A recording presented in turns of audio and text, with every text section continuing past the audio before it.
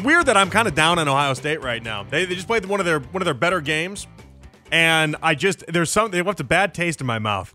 I don't know which game exactly it was that I'm just continuing to hang on to. It feels like Penn State might legitimately have a chance, and I don't know that if you would have told me this 4 or 5 weeks ago, I would have thought the same thing about what we're currently seeing. They had a guest on earlier on Afternoon Drive who basically threw Kyle McCords straight down. I was like, I don't think he's been that bad. I don't know that he's God's gift to football. I don't think he's been that bad. All right, for more on this, let's go out to the North Olmsted Chrysler Jeep Dodge Ram Hotline. His name is Brendan Gulick. He joins us here on 92.3 The Fan. Hello, Brendan. How are you tonight? I am terrific, JP. What's going on? Not much. I want to give everyone an update, by the way. So Brendan owns and operates all of basically if it's a Northeast Ohio Sports Illustrated team, he's there. And then he also does Ohio State as well.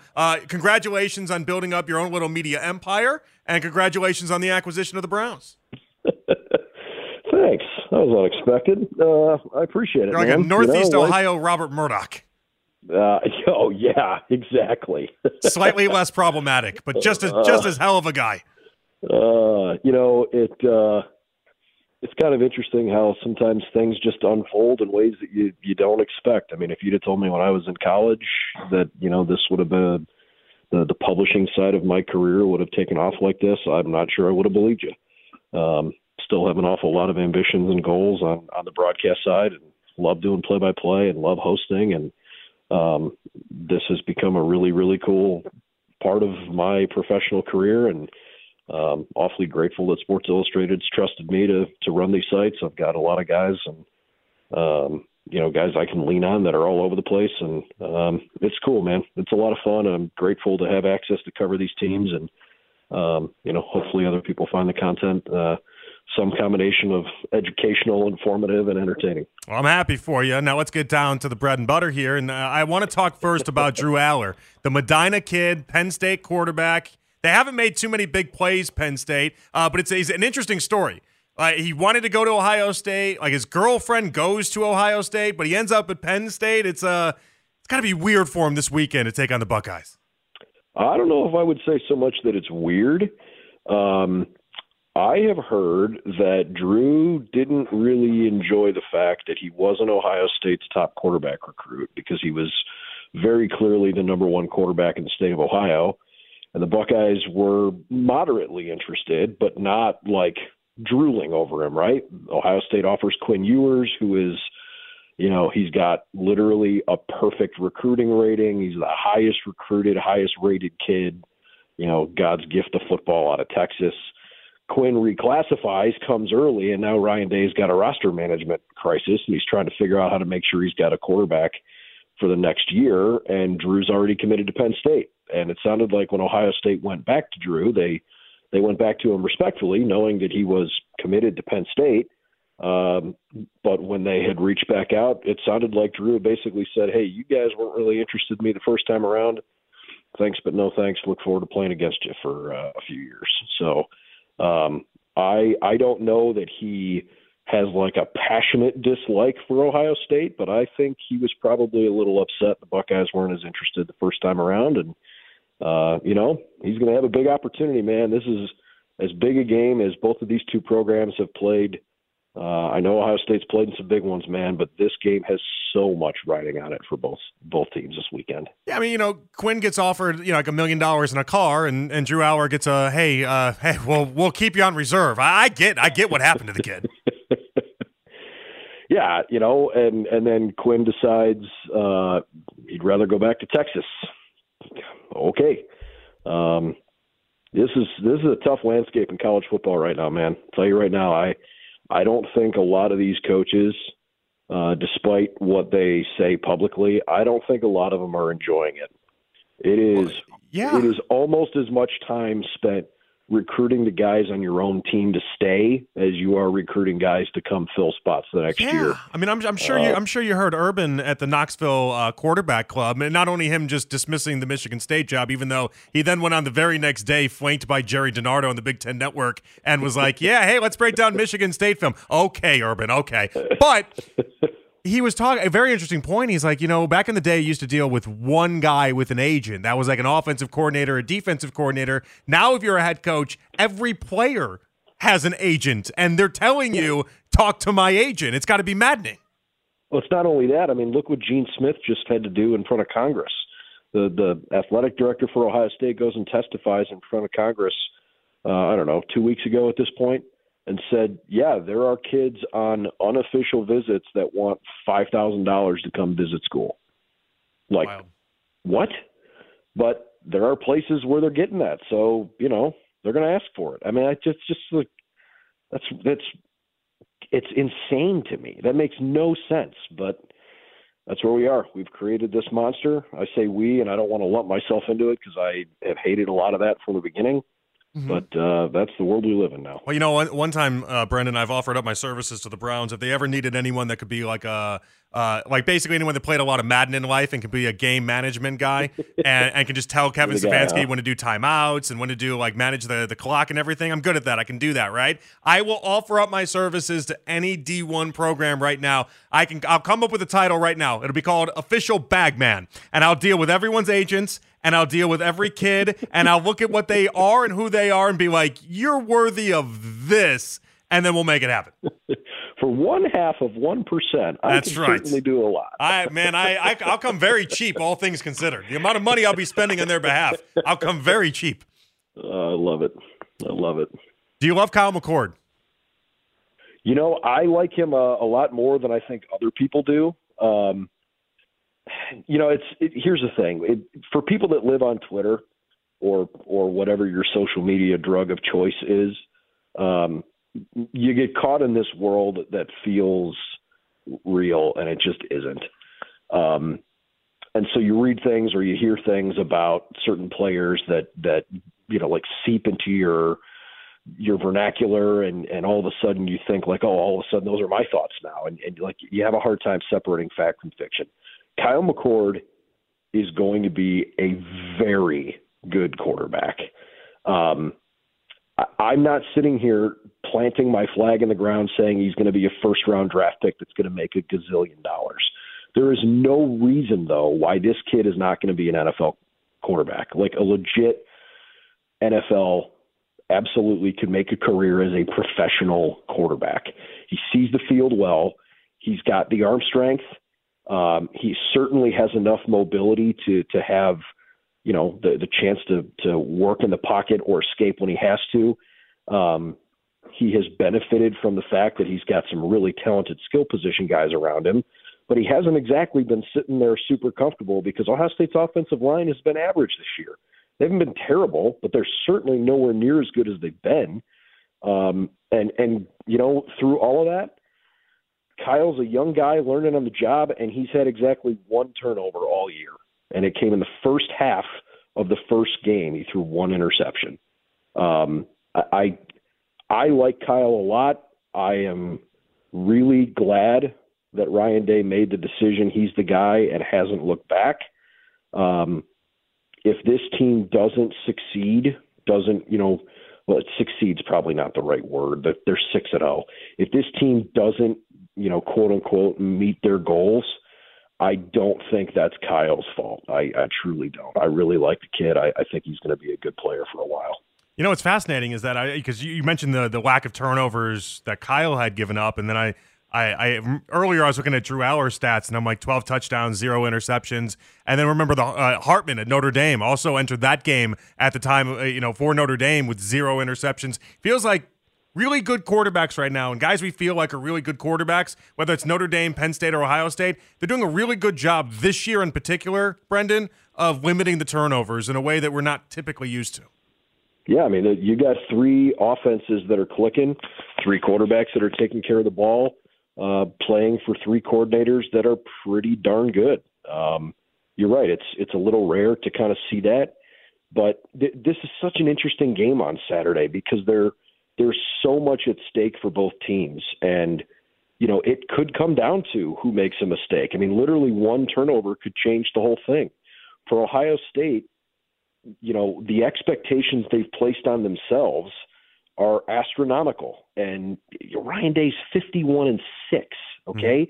Mm-hmm. There's only one coach in the last 50 years that's got a better winning percentage through that many games than Ryan Day does. He's 34-2 in the Big Ten. any school in America would take that and run. But at Ohio State, if you don't beat Michigan this year, it's 3 straight losses. And not to mention, if you don't win this game Saturday and you don't beat Michigan, you're third in your own division. You're not going to make the college football playoff. Not if you're third in your own division. It's not going to happen this year. Certainly, you're not going to the Big Ten championship game in that instance as well. So there is an enormous amount riding on Ohio State because they can't afford to finish that low in their own division and continue to fend off the outside noise, the outside pressure. For Penn State, it's all about opportunity. They have kind of separated themselves the last 5-6 years from the rest of the Big Ten and put themselves right on the cusp of being an elite team in college football. They're like that next level down, and they've played Ohio State better than just about anybody. They've been a huge thorn in Ohio State's side over the years, and some of the most dramatic Buckeye wins recently have been Penn State games. But if they can finally get over that hump now, this is wild. Penn State basically gives themselves 2 chances to make the playoff, because the question that everybody's asking right now, Jonathan, is, well, what happens if Penn State, Michigan, and Ohio State all go 1-1 against each other and win every other game? How does the tiebreaker go? This is ridiculous, but it's true. The tiebreaker scenario in that case is actually that you go in the pecking order down to the number 5 tiebreaker scenario, where it goes to the aggregate record against your conference teams in the other division. And Penn State, assuming Iowa continues to play well, Penn State is going to have a better record against the West than either Michigan or Ohio State will. So if they finish in a tie, Penn State would go to the Big Ten title game. Not to mention, Penn State has a chance to play Michigan coming up in a couple of weeks. So there is an enormous opportunity riding on this for Penn State too. Do you think Michigan's the best of the bunch, or is it too early to tell? No, right now I do. Yeah, I hate saying that, but right now I think Michigan is probably the best of the 3. It's not a huge separation. All 3 of these teams are the real deal. Ohio State is in that conversation because their defense is so much better this year. I think Penn State's probably got its best roster that they've had in a long time. To your point earlier, they haven't had a lot of explosive plays, but that's largely because of the fact that their defense has created so many turnovers. Their average starting field position is so strong. They're not taking 30 or 40-yard shots down the field because they don't need to. Their time of possession is like best in the country. They get after the passer just about better than anybody. They've got really good linebackers, and they've got, I think, 2 cornerbacks that are going to play in the NFL. This roster for Penn State is absolutely primed to win this game on Saturday for sure. And frankly, I think Michigan is the best of those 3 teams until they have it proven otherwise. Michigan and Penn State haven't been super tested this year. That's definitely a fact. But I have a hard time betting against Michigan's rushing attack right now and their physicality at the line of scrimmage, because that's where they've beaten up Ohio State the last 2 years.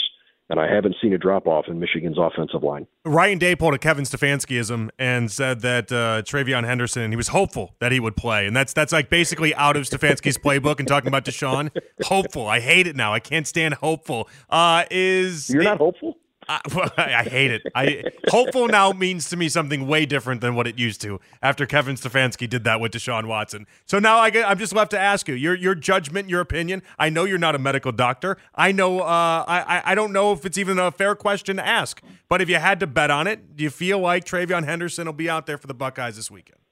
Yeah, I'm hopeful. Oh, that was just put it on a tee for you there. Here's the thing, man. Yeah. Like, that is Ryan Day or Kevin Stefanski's way of saying, like, yeah, I would love it if he played.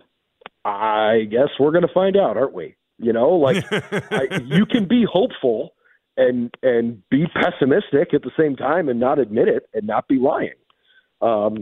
I do think Travion Henderson is going to play. I would be really surprised if he doesn't. I don't know how full bore go he's going to be, but I would be surprised if he doesn't play. If nothing else, because he probably feels the weight of needing to be on the field in a big game, knowing how last year was, problematic for injuries for him, and knowing that room's a little banged up right now. Yeah. It's an embarrassment of riches what Ohio State has in most position groups, certainly running back among them. But there is a chance that Ohio State is missing its top 3 running backs going into this game, and that is wild. Kind of a scary solution. Is there an asterisk on this game? Running back Dallin Hayden is legit, and he played great last weekend, and he played great last year. But still, that's a tall task, man. I mean, if they can't play, is there an asterisk on this game then, or are you guys just going to say no, we're Ohio State, you just got to win this? No, there are no asterisks. You figure it out. It's when you recruit at the level that they do, when you're 51-6 in your last 57 games, and you make no bones about it that you are trying to win a national championship, and that's that. Like, it doesn't matter. You are always being hunted. You just got to figure it out. All right, last one. Have you put the sticks away or no? I mean, kind of. I'm sitting here wearing a Pacific Dunes sweatshirt, daydreaming about the Dunes good times right now. Yeah. Oh, you're a busy guy now. You're a media mogul. You're a busy guy. I just don't have time. This is the time. All kidding aside, this time of year for me, I love fall golf. I don't really get to play it. I played on my honeymoon a couple times, but I've been home for like a month and a half from that. And I have played 2 times since then. I got invited to play in the Hall of Fame golf outing at Firestone. Nice. Which was a blast. So I did that. Who were you paired up with? For the second year in a row, I got to play with Orlando Pace. Rode 18 holes. Was that Orlando's request? 2 years in a row? I actually don't know whose request it was for year 2, but year 2, he must have loved year 1 with you. Have you got year 2? I guess. Orlando Pace gets to call his shots. That's a big honor. I would take that as such. He for being an enormous human being, and you're not like intimidated in somebody's presence, but you're like, God, you're big. He's a big teddy bear, man. He's a big, lighthearted, good dude. Good swing or really no? Cool. Good swing? Oh God, no. No, it's impossible with that frame, tries. right? Yeah. I mean, I'll give him the A for effort for going out there and playing, because you just can't move. He's a slot machine. You can't make a swing with that. Yeah. It's I love how passionate he is about the game, and he definitely had a better swing this year than he did last year. There we go. But I don't think he would try to pull the wool over your eyes and tell you that he's any good. All right, Brendan. We'll check you. Yeah, we'll check you out at Buckeyes Now. Okay, Buckeyes Now. Anything else you want to plug really quickly where people can check you out and all throughout the week, and then the weekend during the game as well? Yeah, Buckeyes Now, certainly the spot. We did a great podcast this morning with the publisher for Penn State's website on Fan Nation. It's called All Penn State. Did a 45-minute sit-down with him today, just back and forth talking about both teams. I think there was a ton of great info in there, so you can check that out on our YouTube channel too. Thank you, Brendan. Appreciate you, man. We'll catch up with you later.